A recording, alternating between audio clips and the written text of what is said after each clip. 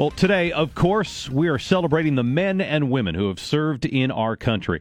And today, we also celebrate one of our own, in his own words. As someone who served during the early stages of the Vietnam War, I'm always grateful when someone tells me thank you for your service. And my reply has always been, thank you for the opportunity. When I graduated from high school, there was no path for me to college or eventual home ownership. The Marine Corps eventually gave me a chance to have both thanks to the work of our elected representatives and those who supported the GI Bill by paying the taxes needed to provide that benefit. That idea was brought home to me when I thanked a service member for helping out at the mass COVID-19 vaccination site this past year.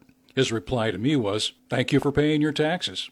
While I didn't participate in the shooting war in Southeast Asia, this day always brings back the grief for my friends who gave the ultimate sacrifice. For those who were lost in war, I will always say, thank you for your service. Mike Turner, FM News 101.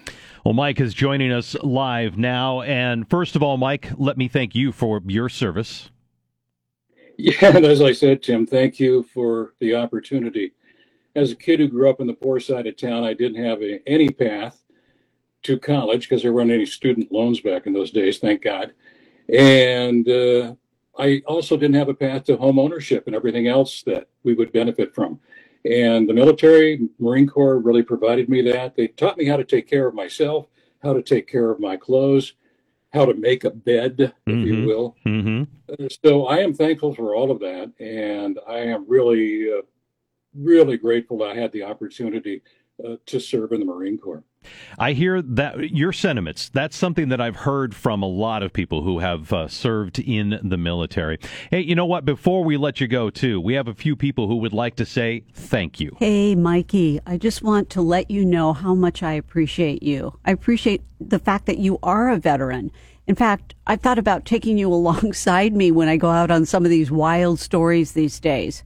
You're such a great person and a nice person to be around. As a colleague, you're one of the best. I feel fortunate to have gotten to get to know you. Keep on keeping on. All of our lives are so much better because you're here. To the coolest KXL cat I've ever met, we say thank you, Mr. Mike Turner, for your service, not just to KXL, but to our country. Happy Veterans Day to all of our service members and to you, Mr. Mike Turner. Mike, I would definitely agree with Brett. You're definitely the coolest cat here at KXL, even though we don't get to see you much these days.